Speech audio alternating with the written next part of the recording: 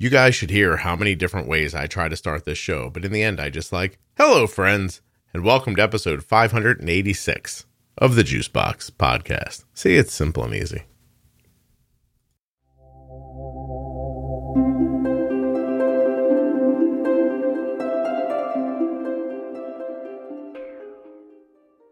On today's episode of the Juicebox Podcast, Carol is with us. Carol's from the Canadian. I just mixed Canadian and Canada together. Somehow I was going to say Carol's Canadian or Carol's from Canada. And instead I said Carol's Canada. Oh, it's too late now. I would have made that the title. Damn it. Anyway, while you're learning about Carol, remember that nothing you hear on the Juicebox Podcast should be considered advice, medical or otherwise. I've lost my rhythm. Please, what are you going to do? I mean, oh my God. Please consult a physician before making any changes to your healthcare plan or becoming bold with insulin. I guess I don't know it as much as I can just say it after I start it. That's interesting. Please remember, wow, that's weird. Now I'm thinking about it. Stop thinking. While you're listening, please remember that nothing you hear on the Juicebox Podcast should be considered advice, medical or otherwise. Always consult a physician before making any changes to your healthcare plan or becoming bold with insulin. That's it. Thinking is my greatest enemy.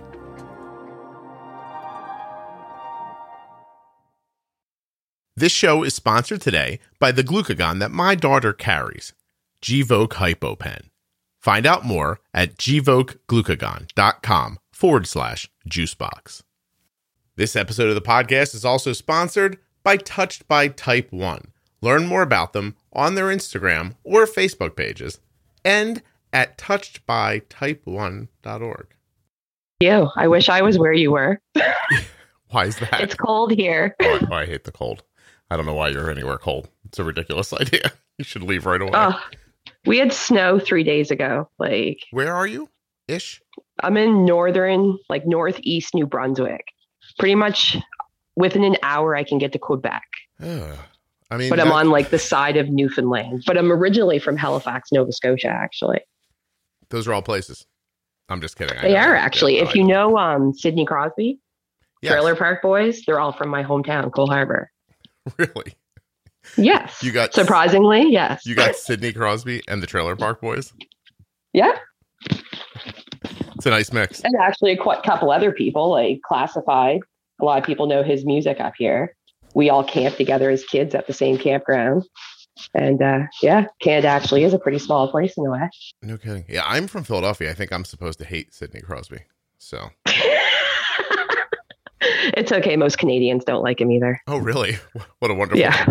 You know, it's funny. We're recording. I'm just going to tell you that I was standing in a tunnel with my son yesterday, and he's hitting, and we're getting done. And then we started talking about different things and talking about how once you make it to Major League Baseball, you're basically one of the best 1,000 baseball players on the planet. And how we watch them and then just openly mock them for sucking. And you're like, wait, what? They're so much better than everybody else. And then I just thought, my God, can you imagine you starting when you're 4 or 5 years old and you make it, you're 23, you're standing out in the field and gets quiet for a second before a pitch and just hear somebody yell at you, you suck. And you're like, my whole life, and then that made me think of it when you said, just comes crashing down at that one person. Well, when you said nobody likes Sidney Crosby, I was like, he's a good hockey player. What else does he is a good hockey player, but I guess what a lot of people don't like about him is he's not as rough and rugged. So when Don Cherry kind of outed them at the start and called him a hot dog player, it kind of stuck with him. Because, Don Cherry, before his whole outing there, was, everybody loved Don Cherry. So when he said something, and he was young and no one really took him seriously. And Can I thank you before we get started? And I got to figure out, your microphone's a little poppy, but you said about already, which I really appreciated. And if you can do that a couple more times during the hour. Oh, don't worry. You will hear that multiple times along with other weird Canadian words, I'm sure. Thank you. What kind of a mic are you using? Because you're a little poppy, it's weird. Is it? I'm using the one that came with my phone. Oh, that paid, I paid $700 for the phone. So you would assume that the microphone would be half good. Do you have hair touching the phone by any chance? Not at all. Okay. All right. We're good then. So we record, you're being recorded the whole time. So, Awesome. I hope you have a beeper because sometimes, I might drop the odd bomb. Oh, I'll just cut the word out. Perfect. Yeah, I gave up on the beeping about a year ago. So much work. It just really is like you have to, because you're doing double the work. You're cutting out. Very true. You're cutting some of the audio out, right? So you can't hear. But it would be kind of fun to hear someone like me go on a rant, and all you heard was beep boop boop beep boop beep and beep boop boop boop. That has happened a couple of times. That would be kind of fun for a moment, anyway. For a moment, yeah. All right, so you introduce yourself, and then we start talking. Any way you want to be known. Meaning, by the way, you don't need to use your full name if you don't want to. Stuff like that. Well, my name is Carol. I'm from Halifax, Nova Scotia, in your guys' northern neighbor there, Canada. And I now live in a little place called Nigawak, New Brunswick. Wait. How I found the podcast and how pretty much my story would be is I work as a carpenter and a roofer. That's one of my multiple trades, plus I'm self-employed. And all of a sudden, one day I started not feeling good. And then I have multiple autoimmune diseases. So for like 8 years, everything always got blamed on that. Even blood work, they would say, it's a little off because of this or because of this medication. And, finally something didn't match. So I kind of crashed and ended up in the ER and, went through the whole battle of our free healthcare Canadian fun up here. And luckily, I actually found this podcast very quickly because I'm the kind of person who goes on Facebook and, puts out that post and joins 1,500 groups and pretty much, finds everything. And your podcast actually came up a lot of times. So I figured I'd jump on. Cool. And honestly, compared to what we get up here in Canada for information, it was something even my doctors and my nurses didn't even understand. Because if you're an adult up here and you get diagnosed with diabetes, they automatically assume type 2. And I'm sure it's the same way in America. Sure. But in Canada, we have very limited resources, period, let alone if you get diabetes. So down there, I noticed you guys, you have camps and stuff. That would be, I think they should have adult camps where we all get together with a case of beer and, just bitch about our diabetes. Carol, can I stop you for a second? I have to ask you a question. You're not building something right now, are you? No, that's actually a woodpecker outside of my sheet shed. I'm not hearing that. Are you maybe touching stuff while you're talking or moving around or anything? Because I'm hearing like a lot of scraping and like little. No. You're. Well, I think my microphone might have moved a bit. I'll hold it so it doesn't move there. That's weird. No, maybe it's just that you're so far away and in the middle of a frozen tundra. That could be it. It's quite possible. Yeah. Well, and we won't harp on it, but I just want to make sure that you're not. Some people get like they move their hands or they rub things. They don't realize they tap on the desk. You mean like get fidgety? No, surprisingly, I'm actually not too fidgety since you complained, that you couldn't hear my microphone. So I'm trying to be like all like, still and still like talk. But unfortunately, I am a hand talker, so I might twitch a bit. So I apologize for that. Don't apologize. There's a little bit of noise while you're talking, and I don't want people to miss what you're saying. But there is like 4 woodpeckers just going crazy outside in the woods right now. So I don't know if you're getting that as a background noise, but... Well, I wish you wouldn't have said 4 woodpeckers going crazy this early in the episode, because it's a goddamn solid title for your episode. Anyway, okay, so let me make sure I understand. So you go in and, you said you had a lot of other autoimmune issues that came prior. So what other ones do you have? I have a condition called ankylosing spondylitis. I'm being diagnosed for lupus. I have fibromyalgia, rheumatoid arthritis. I have psoriasis. I have a condition called bullous pemphigoid. I learned I had Hashimoto's thyroid disease right before I got diagnosed, actually, a couple months beforehand. What else? I have anemia. I know I'm missing some. Could you just list the autoimmune diseases you don't have? Would that be easier? Honestly, I think it would be, but some of them I can't even pronounce myself. Some of them, like there's a couple in there. Raynaud's syndrome, the one where your fingers turn white. Mm-hmm. That's a fun one. How old are you? I'm 41 right now. How long have you had these things? In the past 10 years, they all started coming up. Actually, about 12 years. Right after I had my middle child. Baby birthing. And that's what I tell her all the time she sucked the life out of me. Because she's a teenager now. May I say, she's 16. I don't believe you're supposed to tell them that. I do, though, unfortunately. Okay. It's okay, though. She understands because she believes it herself. Like, her father agrees. Like, she's fun. But I'm very proud of her. She's on Team Canada for cheerleading. So she has, even though she's been a pain in my bum, she has done big things. Very nice. That's nice. Okay, so prior to this first thing happening, end of your 20s, nothing going on.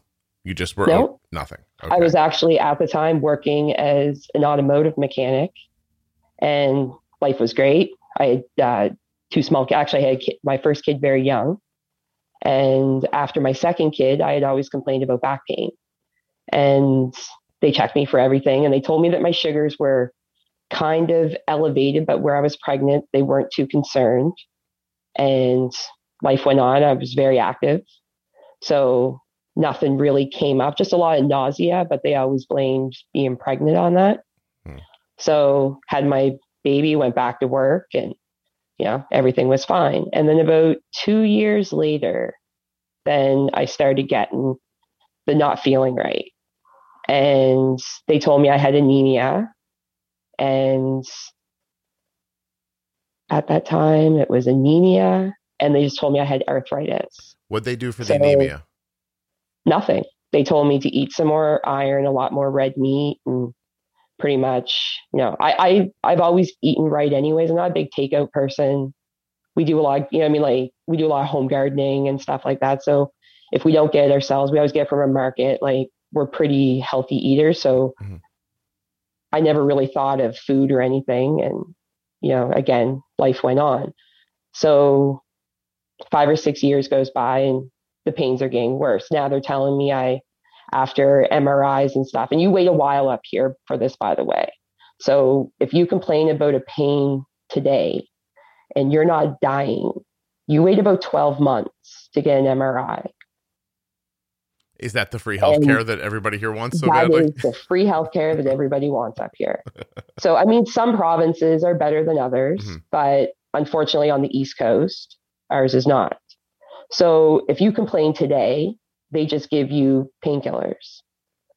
And they'll usually start as naproxen or something, and they, tell you to, limit your daily, everything, and, wait for your appointment.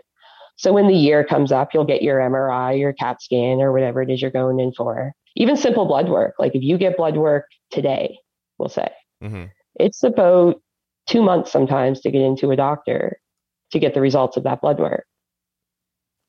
So now you think about it. If you complain today about a problem, you wait a year for an MRI. That MRI now takes about, 2 months sometimes for the doctor to get back, unless it's, really, really, really bad. And then to get into their office, now you're talking anywhere between 6 to 8 weeks to get an appointment to get blood work. Now you're up to 2 years for something that started bugging you 2 years ago. Yeah. And then when you have a number of different things going on, then that process happens over and over. And then you'll get to a doctor and they'll be like, ooh, that doesn't sound, and you'll wait all this time. And then they'll be like, that doesn't sound like me. You should go see this doctor instead.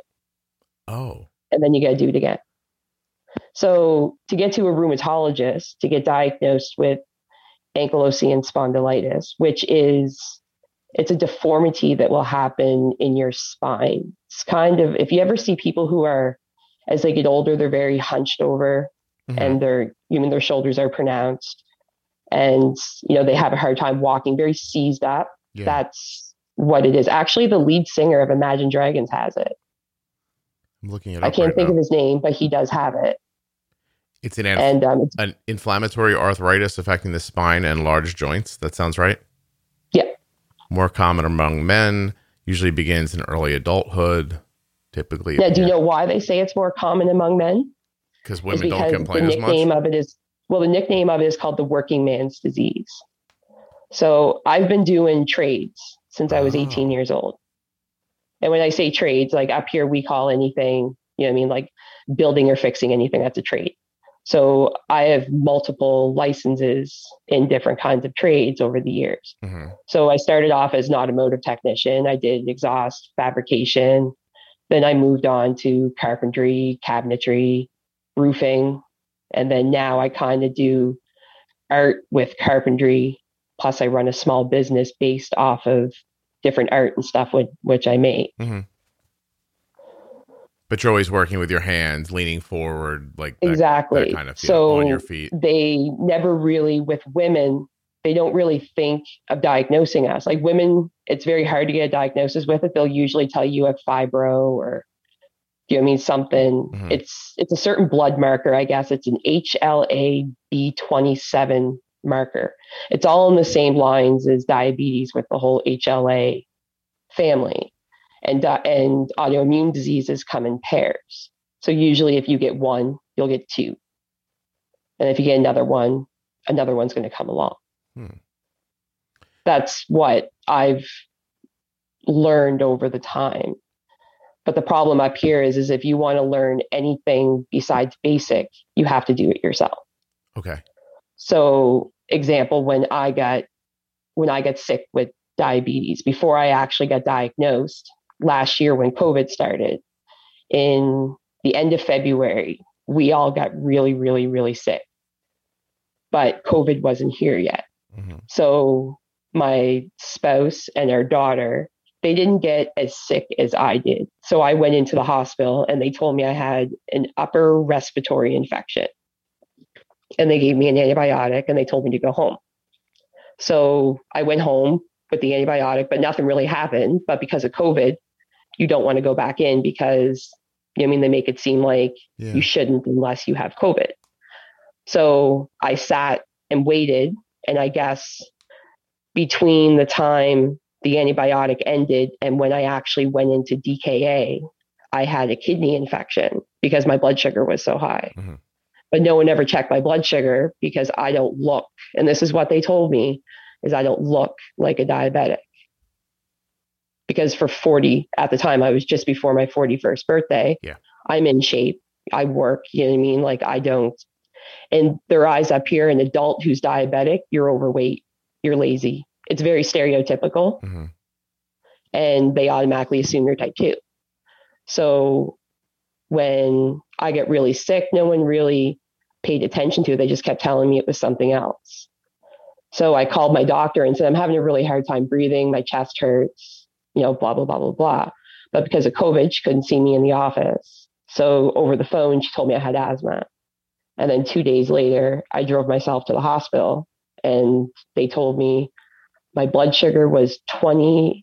It was 28 point something. I don't know what it is in your guys' American terms. I'll tell you in a second. And my A1C was 18.3. Jesus.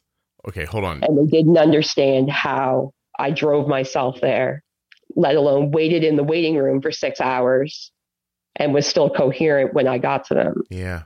What did you say your blood sugar was? 28? It was 28 point something. And what did they have your A1C at?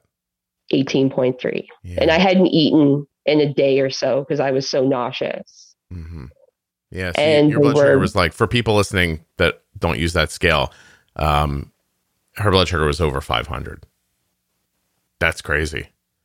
And it had been like that a long time if your A1C was that high too. Yeah, what they had told me is that because of my job and because of the fact that I'm active, I was always burning the over amount of sugar off and keeping my body in a fight or flight mode. Mm-hmm. And then when COVID hit, everyone lost their jobs. So even though I was eating good, I was still eating carbs. Sitting still, not moving around as much, not working as hard. Exactly, because we weren't allowed out of our houses. Like if you wanted to walk your dog, you had to stick in a certain block radius. It was, and this was right in March. Mm-hmm. It was one person per family to go grocery shopping or anything like that. Like it was you couldn't do anything. And at the time we lived in the city and we had a very small yard. And when I say small yard, like, I mean, it was literally our house, a driveway, and a pallet of sod for grass. Mm-hmm. So you couldn't do much. So going from working 12-hour days, 5 to 6 days a week, plus coming home and being busy, that didn't happen anymore. So I was just ticking, you know what I mean? Tick, tick, and just building up. So when we couldn't work in March, it was, 3 or 4 months, it was just building up. And I guess that's why I was so high, they told me. Right. No, it makes sense. They described it as I was really sweet, is pretty much like. That's just that's because of the sap, what do you guys put on the pancakes? Maple syrup. Yeah, that's it. That's what happened. You don't understand, man. I put that shit on everything. Like, I put it on my rice. Like, this is before I got diagnosed. You know what I mean? So literally, I put maple syrup on bacon. I put it on rice. I put it on eggs. I dip my French fries in it. Like, literally, like, everything. Like, we even in the wintertime, if you know someone with a tap, you can pour it on the snow and you can make your own candy with it. So you roll it up on a sucker stick and it's like a maple taffy. You got to move you people somewhere warmer so you can find other things to do.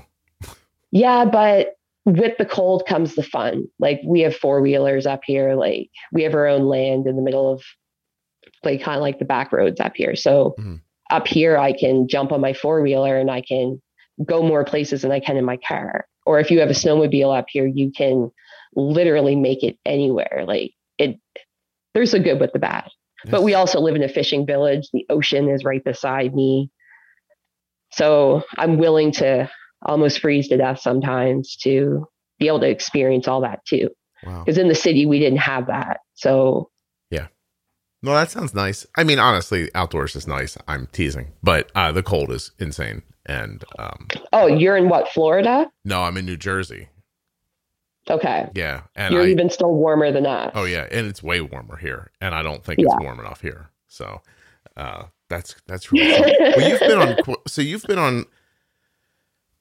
you've been on quite a journey for the last 10 or so years. Well, it's not even like the little bit I told you, that's not even the start of it. So when I made it to Emerge, like I said, they told me I was in DKA, but because of COVID, I was sent home within 12 hours with a prescription for metformin.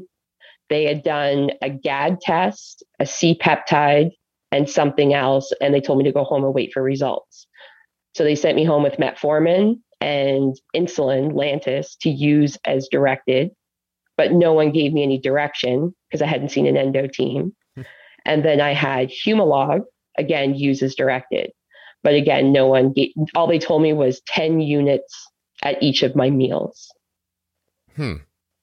But I don't always eat. I don't eat 10 units of food. I'm trying to imagine what you do. So you're holding prescriptions that say use as directed on them, which is what they all say.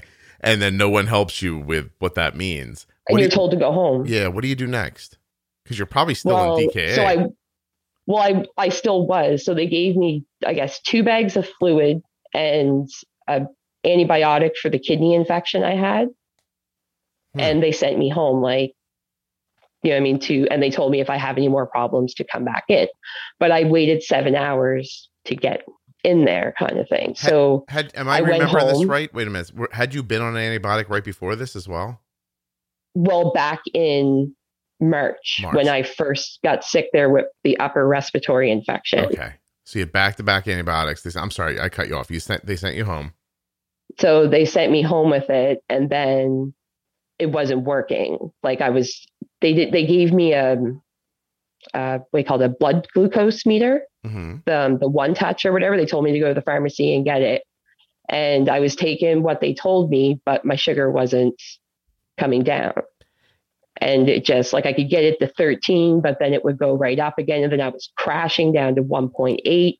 And then I was going back up because no one had told me anything about pre-bolus carb counting, write down your meals, figure out some stuff. It was just 10, 10, 10, 10. Well, that's not the only issue, Carol, in my opinion. You can't treat DKA with just the way people manage diabetes. Like you need to be hospitalized, and that needs to be brought down kind of slowly. I guess from what I've learned is if I was a kid, I would have gotten that like a little better. Well, they wouldn't but have when thought I you were wrote type the 2. hospital, I actually wrote the patient advocate and the hospital authority and described my experience and told them, this is not right. And they wrote back and apologized and send you free maple syrup. Is that what they did? Pardon? Did they apologize and send you free maple syrup? God no. So they apologized and they explained that, they understand it shouldn't have happened, but unfortunately it did. But because of COVID, there's sometimes things happen. But the kicker is at the time, we only had like 4 cases in our whole province. Yeah, they couldn't see DKA because of COVID. That doesn't make sense. That's what they told me. It's right in the letter that because of COVID restrictions and the fact that they needed so many beds open in case the wave came that they were waiting for, they had to send me home. And because I didn't present as someone, because of where I have so many other conditions, I'm so used to pain and stuff that I hold it well because I always have a little bit. So the body aches and the headaches and stuff, I wasn't in there crying and losing my mind because it was the first time I had ever felt it. I can take it because I'm used to being in pain sometimes. So where I didn't present as someone in high distress, they felt that was another reason to send me home. Yeah, but the A1C is enough to stop. Like anybody, like that's enough. Whether it's type 2 or type 1, or you're complaining or you're not complaining. It's not the first, like this is not the old, if you think that's bad, the rest of it's going to blow your mind. Okay.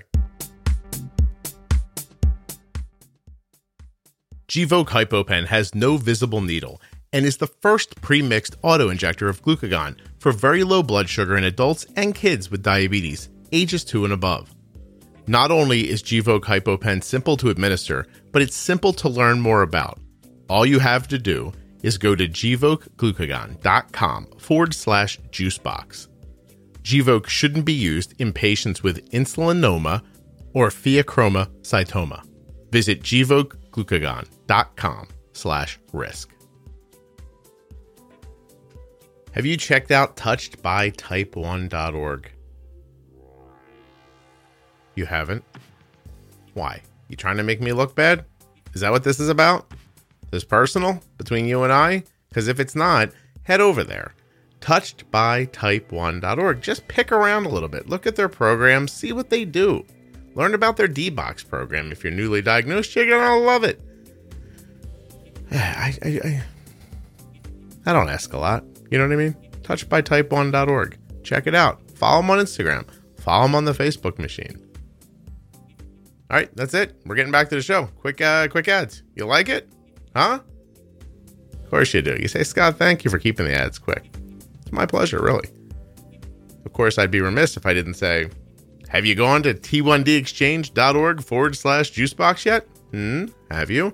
t1dexchange.org/juicebox. If you're a U.S. resident who has type 1 diabetes, or you're a U.S. resident who is the caregiver of someone with type 1, you can take a quick, less than 10-minute survey that will help people living with type 1 diabetes and support this podcast. t1dexchange.org/juicebox. And as the music winds down, I'll remind you to check out the private Facebook grade. The private Facebook page for the Juicebox Podcast. It's called Juicebox Podcast Type 1 Diabetes. Over 17,000 people just like you talking about type 1 right there in the privacy of that page. It's just another lovely benefit of listening to the Juicebox Podcast. There's links in the show notes. Links at juiceboxpodcast.com. Let's get back to Carol.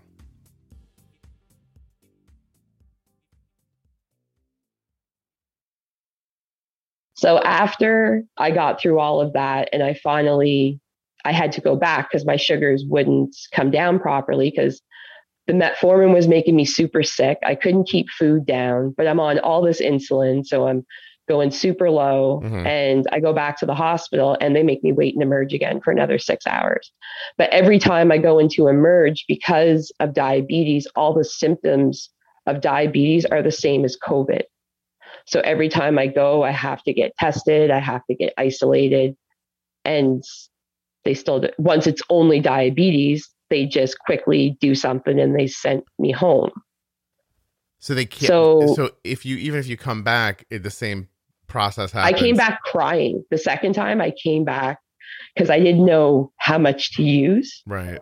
And they told me that it was going to be, they told me to check my sugars, and my sugars at the time, I think, were 20, 21. And they told me that it wasn't that bad. My vision was getting kind of spotchy, and I was getting the tinglies in my hands and feet. And they told me again that because of, there's no beds, there's no doctors available, that they couldn't help me. All they could do is just, watch me while I wait, kind of thing. This is a people hospital, right? This wasn't for elk and moose and stuff, and you just happen to be close to it. This is for people? Nope. This is our city hospital. Oh, congratulations. And yeah, so I got pissed off and I left. You know what I mean? Like, because I'm like, okay, and I sat in the parking lot of the hospital. And that's when I started looking up stuff. I'm like, okay, if they're not going to help me, I'll do it. Like, and I kept telling myself in my head, I'm like, girl, you can build a car, you can build a house. You know what I mean? You can do all this stuff. You can figure this out. And I still didn't know yet if I was type 1 or type 2, because you have to wait 10 days for the results of these GAD tests to come through. And I put out my plea on type 1 and type 2 groups, Canadian groups. And then I found you guys. So I was reading a bunch of different posts, and a lot of people's stories kind of related, but just obviously I'm a different age. And instead of just waiting for the doctor, I just started applying stuff. I'm like, either way, whether I'm type 1 or type 2, like if I just do this, what they're talking about, what's this pre-bolus they're talking about? And, trying this and this, and I just started slowly chiseling away at it. And I started, first day, not so much. Day 2, day 3, I could see a little bit. And I was like, huh. And then all of a sudden they called me back and they were like, you're type 1. And I was like, okay, cool. What now? And they're like, well, an endo should be in contact with you soon. So to me, when someone tells you, they're going to contact you soon, and you just got diagnosed with, up here, it's a critical illness. Like I can actually claim it as a disability, so I can get a disability tax credit and stuff. So I waited for this call from this, endo team that was going to help me out. A week goes by, no one. 2 weeks goes by, no one. Now my spouse is getting mad. So he calls and he's like, my spouse is, waiting for a call from you guys, because he knew if I called, I'm going to lose my mind on them. So he was trying to, be the calmer person. Right. And they said that they didn't have my file yet. And it would probably be about up to 30 days because of restrictions. They could only have so many people in office that day. And, someone would get back to me.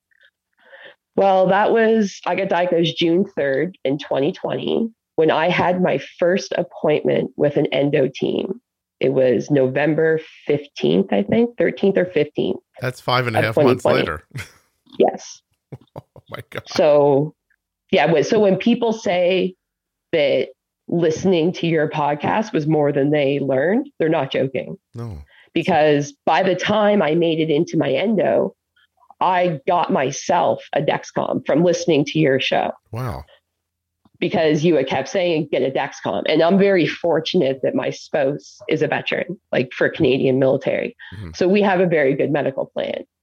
So I got my general family doctor to write me a prescription for Dexcom just to cover me insurance wise. Right. And I ordered the Dexcom. Started the subscription, $2.99 a month, and we just let it build up on our credit card. So when I finally got into the endo, they were surprised at the fact I had a CGM. Guess where my blood sugar was from listening to your show? Ooh, wait. At the time, 7.6 or 7.5, I think it was. Wow. From 18.3. No kidding. Good for you. And it was, and honest to God, it was no help at all from anyone up here. That's amazing. Yeah. I'm like stunned. I did not expect to hear this from you today. And so it really has put me back on my heels a little bit. I had no idea that something like this, I guess I hear people talk about it, but having it laid out like this is really something else. Oh, it gets even better. It can't be crazier than what you've just said. But nothing, unless I said it can't be crazier than what you just said. Unless at some point, better. Are you going to ride a polar bear at any point in this story? I wish I could. All right, never mind. I'd love to see a real polar bear. But so after I finally get into them in November, and I had to do blood work, I think it was like a week before I went. So they had something to see when I went in. And that was something I requested. Like I told my family doctor, I was like, okay. And I luck in, she's really close. Like she's not only our family doctor, but she's from the same village my spouse is from. Mm-hmm. So I can message her and be like, hey, and I can get in a little quick with her, but she's very limited to what she can do. So I was like, hey, I have an appointment coming up with my endo. Can you put me in for some blood work and, put this stuff on it? And at the time they had me on 50 milligrams of Synthroid.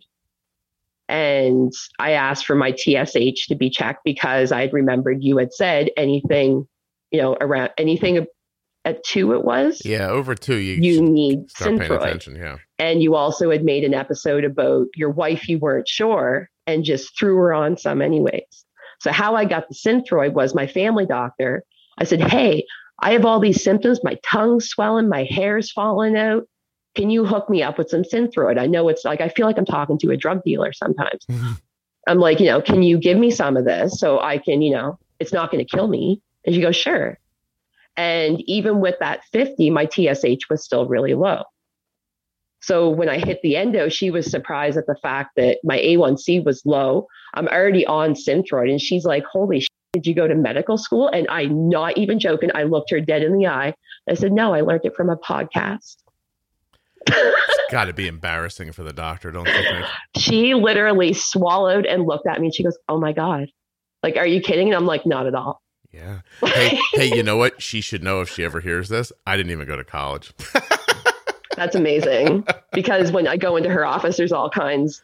She's probably got all kinds of stuff. The diplomas and stuff. Yeah. Dude, I barely finished high school and I did trade school because I knew I could at least make some money and not have to go to school for a whole lot of time. And I am their unicorn patient because of you. Oh, I'm glad. Up here to get an insulin pump. So in order for me to go back to work, I had to have control of my diabetes because I work, up in like buildings and stuff. Mm-hmm. I'm 4 stories in the air. I'm on Zoom booms. God knows what I'm doing. So my boss isn't going to let me at work if I'm roller coastering, Like they have, empathy, Like, right, so, but being MDI, it's very hard to do a vigorous job because you have to overcarb so you don't burn it. But then sometimes you don't do the work you think you're going to do. So next thing you know, you need insulin, but you're, hanging up here doing whatever, and you don't want to pull out your pen. Like, mm-hmm. So it makes it very difficult. So at that November appointment, I literally walked in with a notepad and I knew I owned that room, because I knew I was going in there fully loaded. Wow. And I told them straight out, I want a pump. And they're like, you can't get one for usually 2 years. I said, no. I said, I've learned, like as long as you have control, you understand MDI in case your pump fails, I should be able to get a pump. I said, I have coverage. Why can't I get a pump? And they kept giving me, well, we want to see it for at least 6 months. So I hit the 6-month mark and now my A1C 6.1 or 6.2 is almost below 6. Mm-hmm. And I got my pump. And they told me I am the first person that their clinic in Moncton, New Brunswick has ever given out a pump to under 6 years, under 2 years. Maybe they should learn something from that instead of just, I was actually told by my nurse that I missed my calling. She's like, you should have been a diabetes educator because they learn from me now because they look at we have Diasend up here for my T-Slim. Mm-hmm. And, unless I have a cheat, you'll probably see my post on Facebook where like I had lobster the other night. Oh, yeah. That was me. Yeah, I saw your lobster. It looked good. With that lobster, the lobster was great. It was protein. It hit me a little bit later, but the potato salad, the broccoli salad, and all the other stuff that I overate on kind of put me up to 8. But they told me they have never seen someone with pump control that I have. Oh, this And house I would don't kill have, them. If they were here, they'd have a stroke. They wouldn't be like, what am I well, looking I've at? actually directed them to your Facebook group. Oh, thank you. And my nurse has listened to a couple, like just the part of the pro tip series. Mm-hmm. And she straight out told me, she's like, if I let my patients listen to that, they wouldn't know what to do. I said, then that's a problem on your end. Yeah. I said, because if they had the proper knowledge and education from you at the start going in, they wouldn't be so scared. Yeah. I said, because it's all fear. I said, because you guys don't teach anyone anything. Right. Let me jump in for a second and say something. First of all, I Googled Zoom Boom. They're really cool. Now I want one. And, and the other thing is this, so a little story that I think you said that somebody in your office said, you missed your calling. You're better at this than we are, that kind of stuff. It made me think of this. While my son was out trying to find a college to be interested in him for baseball, he had to go to all these workout things, and they'd play sometimes for days on these fields, and hundreds of kids would show up, and everyone, got to play, and you were being evaluated by all these colleges. And usually on the last day, at the end of the day, they would run out of pitching before they'd run out of kids that had to hit. So they'd go into the dugout and say, can anybody throw a couple of innings for us so we can get finished? And my son by then was exhausted and tired and wanted to go home. And he'd put his hand up and say, like, I'll pitch if it gets us out of here, but I'll do it. Right. So we'd go out and do it. And this would happen almost at every one of these things. And then they would catch us on the way out, and someone would grab him and say, hey, you had one of the best velocities here today, or you threw harder than anyone else today. How come you didn't work out as a pitcher? And my son would say, just because I throw faster than them doesn't make me a pitcher. It makes them not a pitcher. And yes. I feel that way about the story you told. Like, you can't, that is such a bullshit thing to say to somebody. Like, wow, you went out and learned more than us. You missed your calling. No, you're not good at your calling. How they backtracked on it. Yeah, so, once I got my Dexcom and I allowed them to see my data, no one's really taught me how to carb count yet. Mm-hmm. Like, I've gone to dietitians, but they're still telling me the same, free foods. This is where they killed me at the start, was vegetables are free, meat is free, and only read the labels. And, if it's a fiber, just take away the fiber. You know what I mean? They never, ever talked about fat and protein. Mm-hmm. Like, oh my God, like if they would have told me about fat and protein besides just carbs, I think I would have brought my A1C down so much quicker, because I don't eat a whole lot of carbs. Right. Like, we're not like a keto low carb host, but we like to eat well, like I said. So, but to me, eating well was eating chicken, eating, pork, beef, avocados and stuff. But I didn't realize that all that fat and protein was affecting my diabetes. Yeah. And I couldn't figure out why. I'm counting the carbs and I'm pre-bolusing and I'm doing everything, but I was getting that right. And they kept telling me, well, you're doing something wrong. And I'm like, no, I did everything you told me to do, and it's still not working. That's horrible. So thankfully, you and Jenny did the episode on fat and protein. No, I'm glad you like that. So I started listening to it. And then all of a sudden now I'm 95% in range. Like, I still got a spike. I mean, you can't be flat all the time. Yeah. But I have my ranges set between 3.9 and 9.5 at the time. Wow. And I was still in range, like, very well. But every now and then I would go low, because they were just telling me to carb count 1 to 20. And that's that. And that was it. Yeah. 1 to 20. And it wasn't working for me. So I had to start playing with it myself. But anytime I called them for help, I had 22 appointments canceled between June and I think it was February the last time I counted, like February of this year. And it wasn't just in-person appointments. Like, it was phone calls, Zoom calls, like in person, like 22 appointments canceled. So I gave up on my endo team, and I just took everything in my hands. I think I drove my spouse nuts, because I would listen to like your thyroid podcast, that one, that one was good because that's how I got up to 150 milligrams of Synthroid. Okay. And got my TSH down to, I think it's 1.5 or 1.6. That's excellent. Addie would be very happy with that number.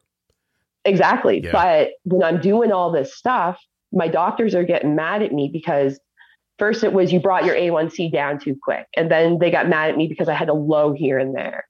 And I'm like, instead of highlighting how good I've been doing, you call me to pick on me about one thing. I said, but on top of it, you didn't teach me anything, but you're getting mad at me if I make a mistake. And if I would have listened to them, I would have been high. But according to them, as long as I was between 8 and 12, they were okay with that. I have an email here that came this morning from a pediatric endocrinologist, and I am hoping that they'll come on the show. And I don't want to tell you what it seems wrong to just use her words. But it really makes me feel like you can reach these people. And that if they're in the right mindset to see it, that they might go, oh, wow, the thing I'm doing for people isn't really all that valuable. Maybe I should think about this a little differently. I'm beginning to wonder as you're talking, if the sad part of your story, which was, because of COVID, they kept like giving you the bum's rush out of the facility over and over again. If that isn't what maybe eventually saved you, like is forcing you to pay attention to it for yourself. Well, I think it did. Like that was kind of the silver lining of it. But what makes me wonder too is I'm sure even beforehand, like most adults I talk to with type 1 up here, they don't know a whole lot because they ask me all the time. They're like, oh my God, like how are your numbers so well? Because I'm in like, type 1 Canadian groups. And we always do the number share and stuff like that. Mm-hmm. And I mean, I'm not perfect, but I keep some good lines. Right. And they wonder, how do you do it? And it's amazing how it's pretty broad up here, the lack of basic education and knowledge. They kind of cookie cutter everyone up here. So people like me, when I ask questions and stuff, I've actually been written up as non-compliant. Because I asked too many questions and I didn't just do as I was told. I actually had one teen tell me I was going to kill myself by making my A1C as low as I was. 6? Below 6. Like right now I'm at 5.8. Oh, wow. And they told me anything below 6.5 is dangerous because that means you're having too many lows in their eyes, but my low percentage on my Dexcom is below 1%. Wow. Oh, you're doing great. And it's usually because I'm at work and, I burnt through more car. It's usually a car burnt thing. I'm still kind of learning that. Mm-hmm.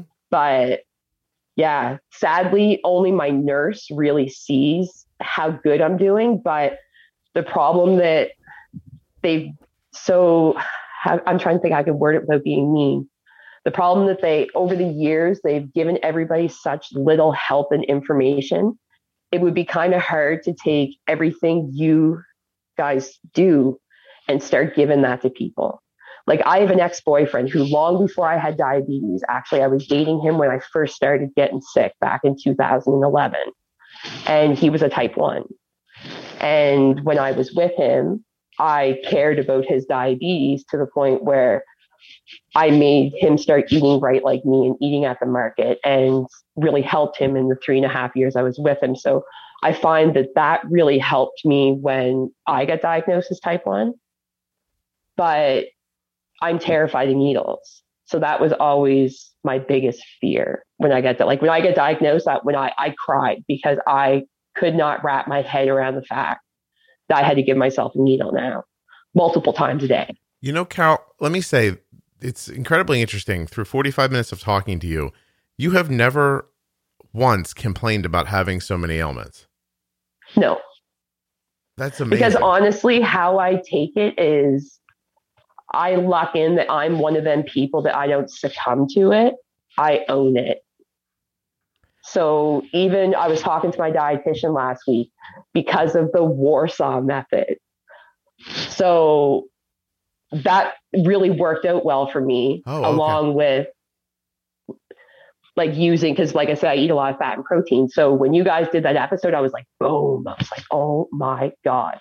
That was the puzzle piece I was missing. You know what I mean? Like to finally nail that spike I couldn't get rid of. Did it feel extra good because Michelle was Canadian by any chance? Yes. And when she was Canadian, I was like, yeah. So when I used it for like almost a week before I called my dietitian, because they're I know they want to believe what I do, but the problem is if they do, they'll probably be outed for doing it. Do you know what I mean? Like, no, I hear you. To think outside the box up here is really taking a chance, because if everybody did what I did, they wouldn't know what to do. I don't think. I have to say to anyone listening who's in the profession, if you are knowingly not helping someone, you are willingly hurting them. Yes. Thank you. Yeah. So. Because they are. Because they make us feel like we're overthinking, we're crazy. We should just sit back and wait and listen. But we know our bodies. And especially when someone who has multiple conditions comes in and tells you, I don't feel right, listen to them.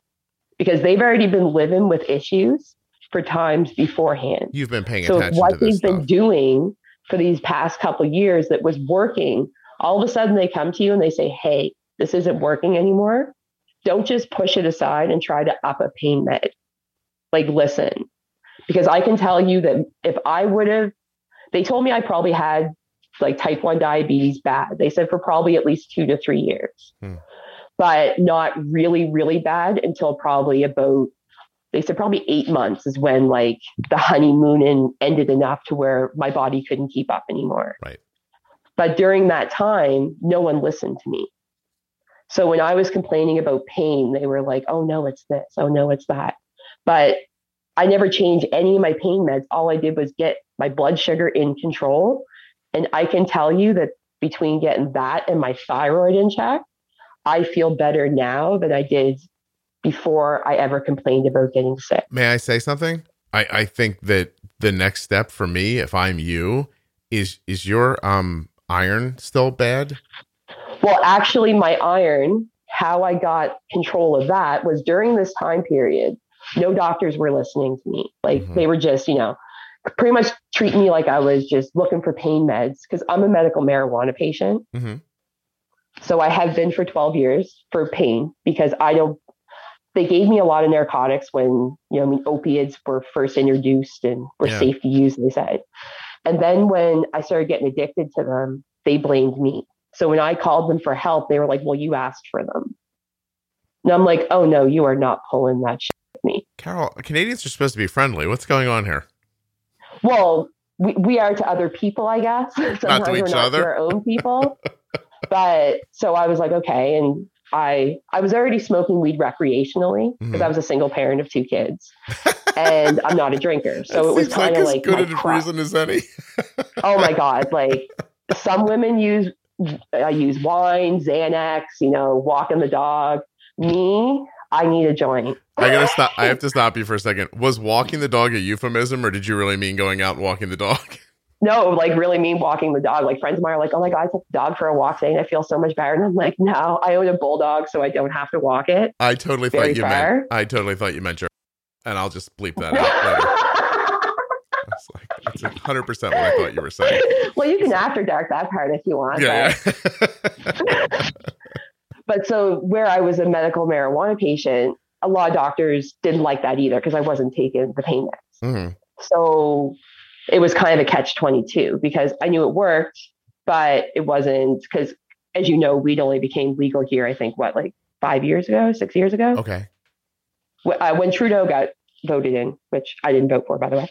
But 2014, I think it was. So I took his weed, but I didn't like him.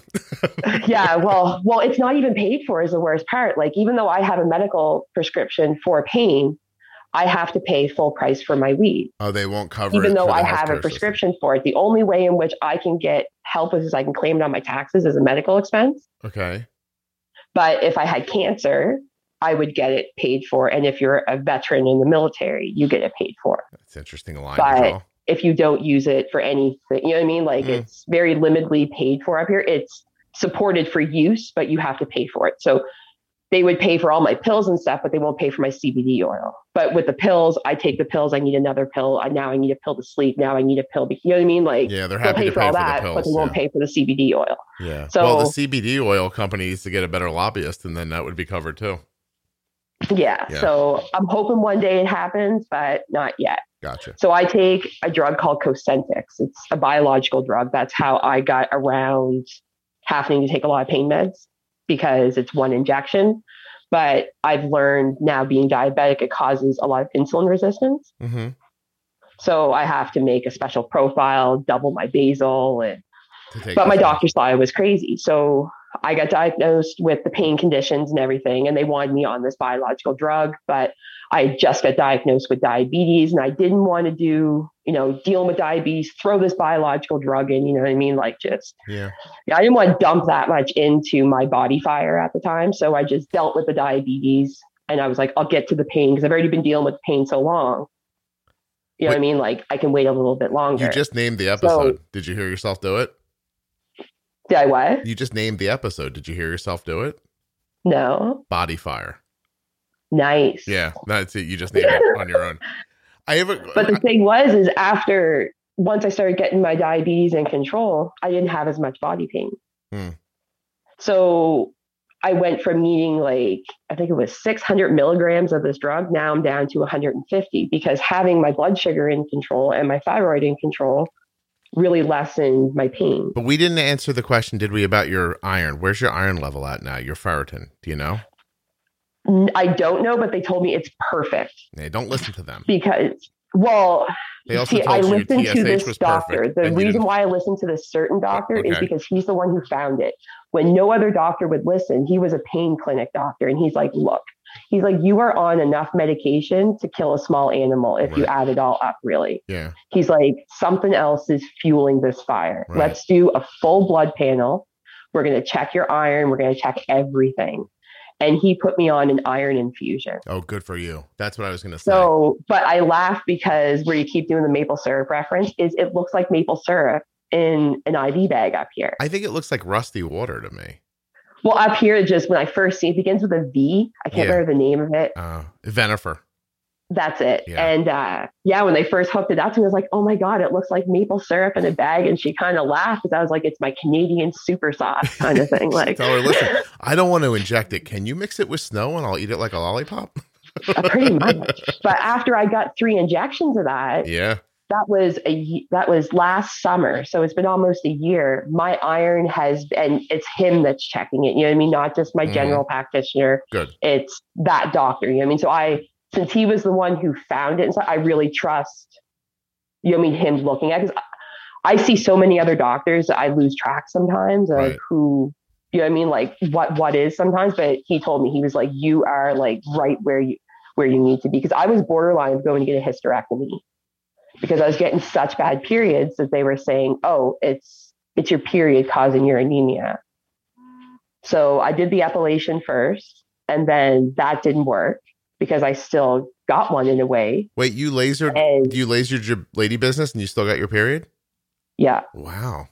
And that's when this doctor was like, okay, no, like something's wrong here. Because they told me if I were to go get a hysterectomy, my blood levels were so low, I would have had to get a blood transfusion before and after the surgery. And I was like, okay, I'm not comfortable. Like, something that ain't right. That sounds pretty risky. And he goes, no. He goes, before we do that, like, let's try this. And after I did the iron infusions, he came back in, I think it was like 2 months and 4 months later, and did follow-up blood work, and I didn't have to get the hysterectomy. I have to get the blood transfusion. Yeah. I'm not a doctor, which I think is obvious to anybody who listens.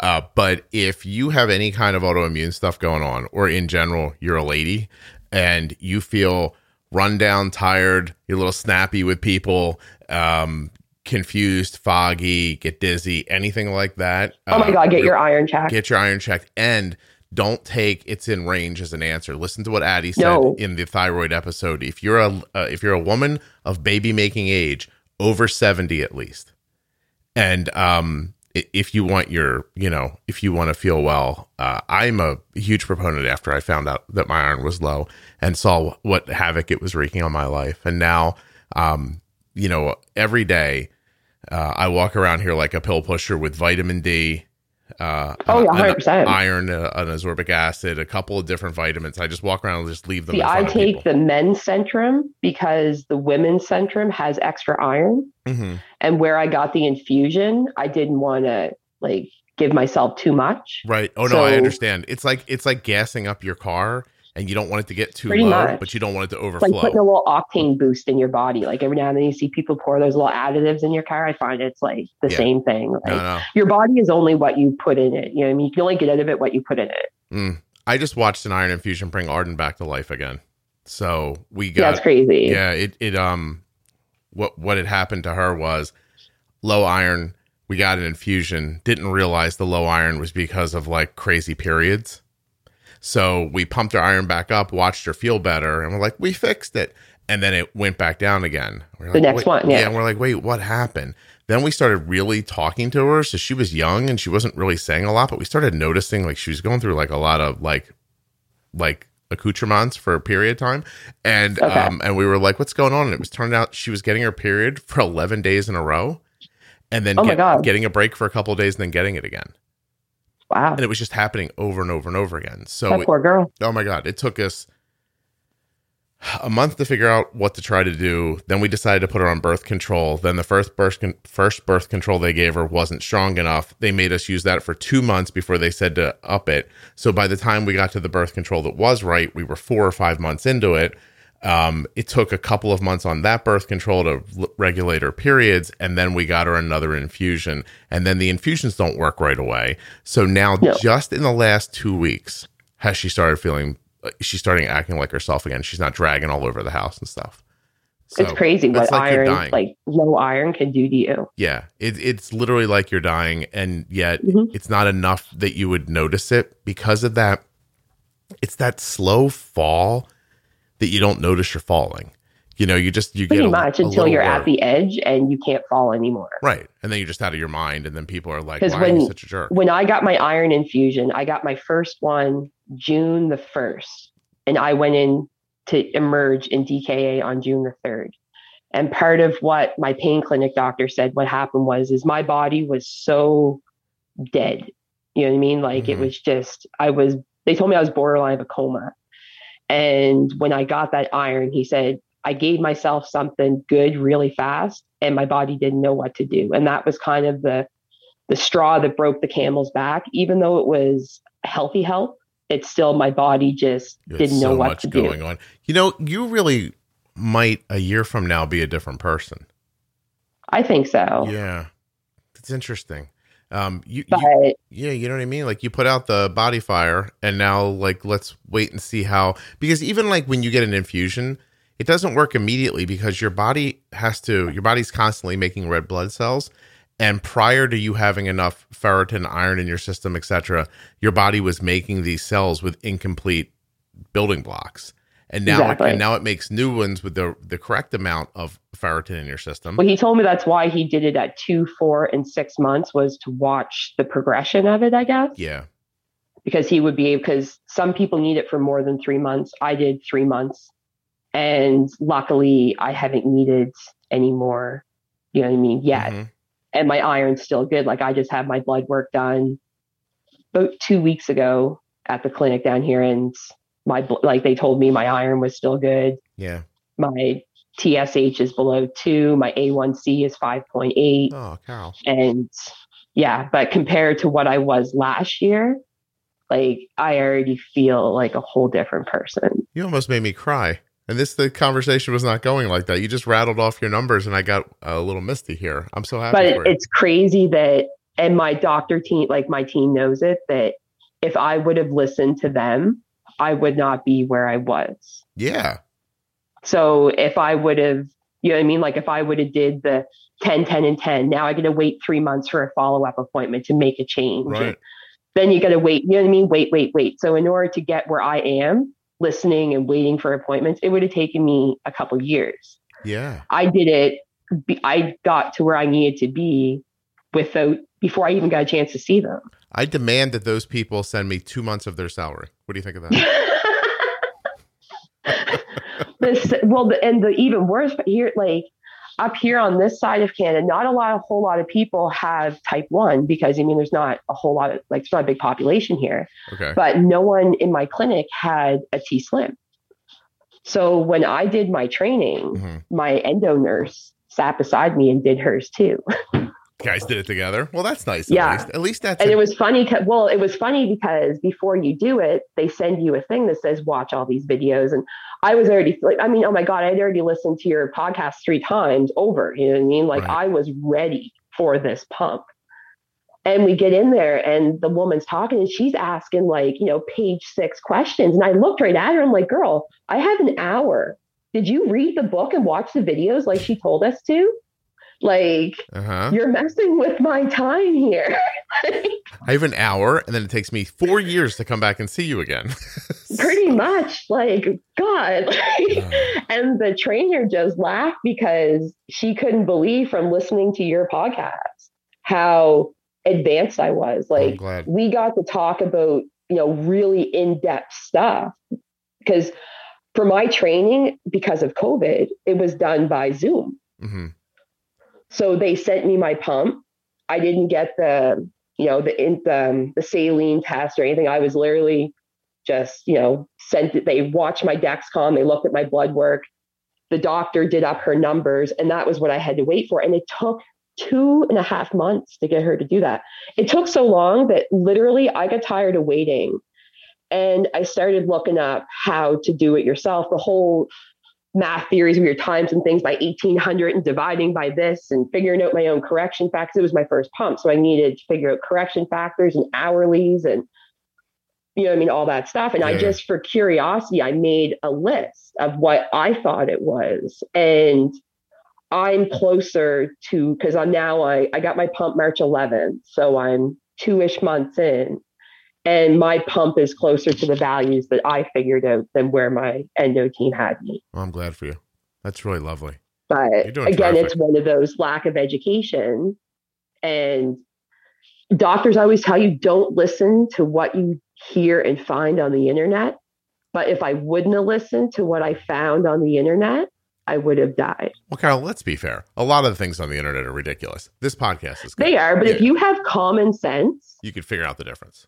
You can figure out the difference between fact and bullshit. Well, but now we're asking for everybody to have common sense. That might be different. That's the thing. Like, I know, say 1,000 people watch the same thing, you know, maybe 10 of them are going to have common sense, but doctors should be able to, you know, kind of tell the difference a little bit too. Like, if you're scared that your patient knows more than you, don't ignore your patient. Yeah. And maybe try to figure out what they know. That's what they did to me. Like, when I was doing things that they couldn't believe how I got there, but I didn't do it their way.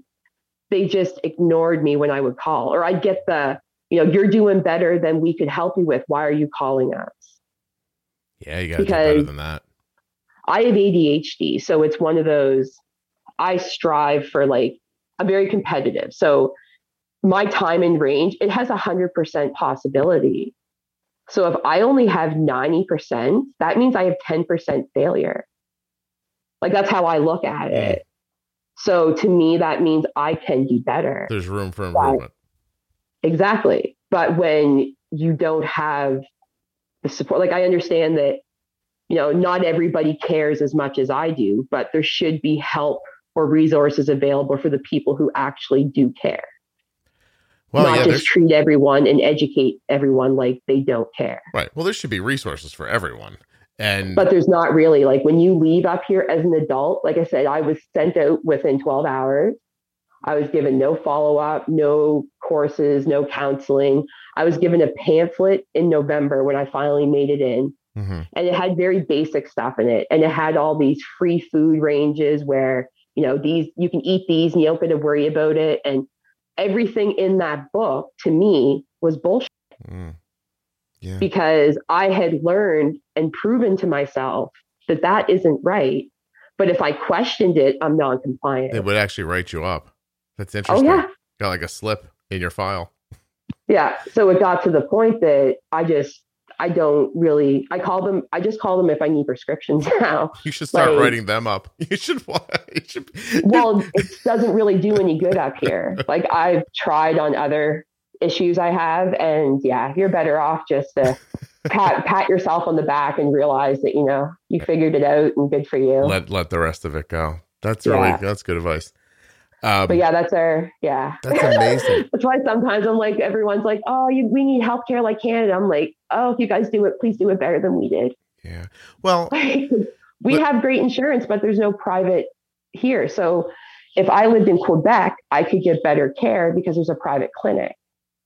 If I lived in Ontario, there's a private clinic. But on the East Coast, there's no private clinic. So even in a scenario where they are providing free healthcare for everyone, you're saying that where you can spread some money around, you find more competent people.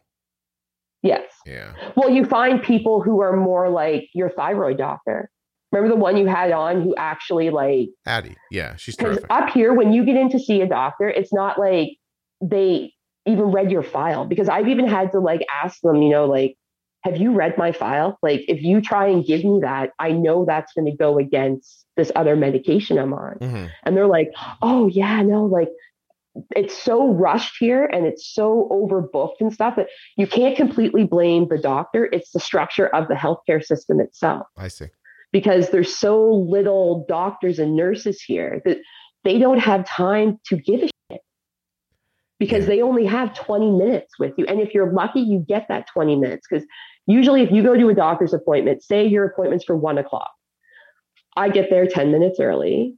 I probably don't get in until 1:15, 1:20. Mm-hmm.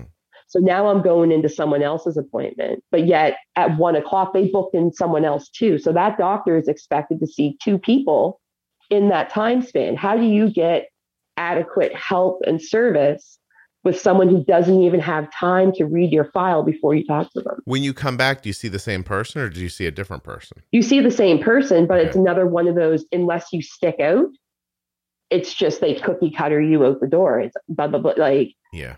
Sometimes they don't even have time to look you in the eye. Well, it's a hard job. Like, I mean, it's a difficult job. I mean, I wouldn't want to say 100%, otherwise. Yeah. But a lot of people always want to blame the doctor, but I know it's not all, because the doctor I have now, the endo, she's awesome. Mm-hmm. But the problem is it took me a bit to get her, but she's so overworked that I get calls from her at 7:00 at night. She emails me. I have her cell number because she knows that, I don't mind the after hours help. And she knows that when she helps me, I'm going to use it. Right. Plus, it's taken her that long into her day. Time, so she knows I appreciate the time she has to give me. Yeah. But it's so bad up here for appointments. And this was before COVID, that thankfully, because of COVID, doctors can call you now instead of always seeing you in office. Mm-hmm. My rheumatologist the other week called me at 8:30 at night because I agreed to an after hours call. Huh. At 8:30 at night, I'm not expecting a call from my specialist. Right. But that's the only time he had time to call me. But I had time to talk to him. It wasn't rushed. You know what I mean? Like, I got a 40-minute call with him. Sure. Wow. So it is one good thing, but not every doctor has that time either. Mm-hmm. Because up here, like everyone, I think everyone thinks like our free healthcare is this big, like, you just go in and you get help whenever you want. And do you know what I mean? Like it's free. Yeah, we don't pay for it, but you have to wait. Yeah, everybody wants to imagine that something that sounds better is better. And I am genuinely not saying healthcare shouldn't be free. I think it should. But I think you're also being crazy if you don't imagine equal. Yeah. Like, you're also being crazy if you don't imagine that people who have more money to throw around aren't getting better service. Like, forget healthcare for a second. If I go into McDonald's, they do 100%. Like, I know a personal experience where I know someone who needed an MRI. Now, I can't afford to pay for an MRI out of pocket. They're, I think, $1,800 out of pocket. That's a lot of money. And then if you have insurance, you know what I mean? Like, you can submit your receipt or whatever. So if you go into a doctor and they're like, okay, you need an MRI, but we can't get you in for 6 months. If you can't afford to go to the private place here in New Brunswick and pay that, you got to wait that 6 months. Mm-hmm. But if you're the person who can go in and the doctor says you got to wait 6 months and you're like, no, I'll just go pay for it next week. You'll have it. Yeah. They will actually call the MRI office and you'll get in. They'll squeeze you in because they know you're serious. That's how they take, like I find in my own personal experience that when I threaten to pay for something or do it on my own, they take that as, oh my God, she's serious. And then they kind of rush it a little bit more. That's interesting. It's like, it's the version of giving $20 to the maitre d' and saying, please don't put me near the bathroom.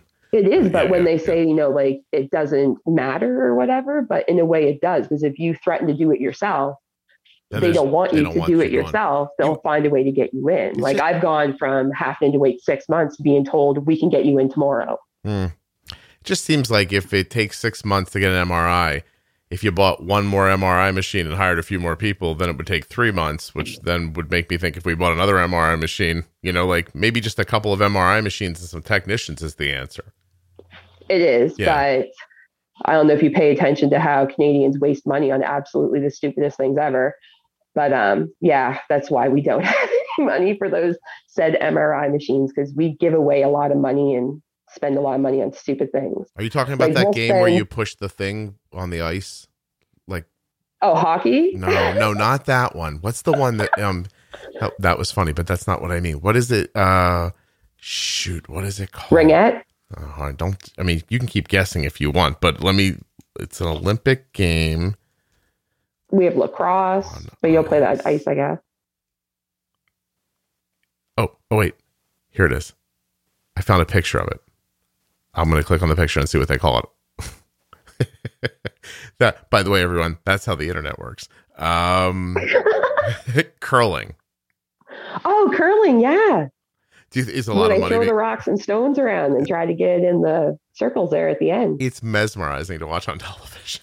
It is, but it's one of those sports you're like, it's kind of like watching, to me, it's like watching someone play poker or play pool, or darts. You're just like, why? But you can't help but watch because it's so cool how they can actually, glide that stone thing right where they need it to go. It's amazing. It really is. I'm assuming we wouldn't have this if it wasn't for Canadians. It looks like 2 kitchen mops and a stone with a handle on an ice thing, and it's fantastic. Kind of like sliding a kettle, like one of those old kettles you used to see on like wood stoves back in the day, like slide one of those down the ice. Oh my God, it's wonderful. It really is. Carol, listen, I want to thank things that amuse Canadians. Yeah, I want to thank you for doing this. You were terrific. I thought you did a really good job of presenting what was happening to you. There's something about our connection where I couldn't talk too much because you would like just keep going, or that was your ADHD. I'm not 100% sure which one it was, but I'd say a little bit of column A and B. But it worked fantastic for this because you just did such a good job, and you were answering questions as I'd get a question in my mouth and you would keep talking. I was like, oh, she's got this. So, is there anything though that we didn't talk about that you wanted to that didn't come up? I want to ask before I let you go. Not really, just to remind people that if you are if you're a parent or say you're listening and you're like a friend of someone, don't think that you can't get diabetes, type 1 diabetes, just because you're not under 21. Yeah. And you're not in perfect health or whatever. Because I think I got it because I had a serious infection and stuff. And if you have other autoimmune diseases, always watch for piggyback diseases. Yeah. Because everything's an umbrella from what I learned. Like it started off as 1, then it developed into 2, and everything's related. So don't ignore anything, and don't ever let your doctor dismiss you. Like if you honestly believe it, fight for it.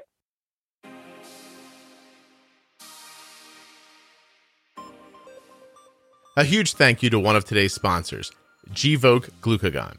Find out more about Gvoke HypoPen at gvokeglucagon.com/juicebox.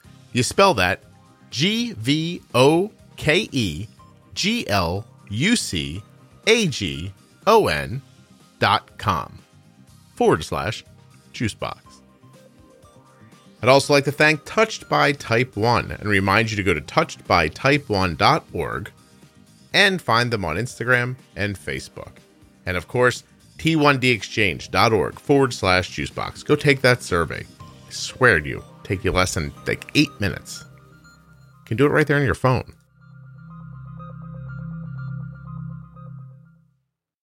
Thank you so much for listening. I'll be back soon with another episode of the Juicebox Podcast.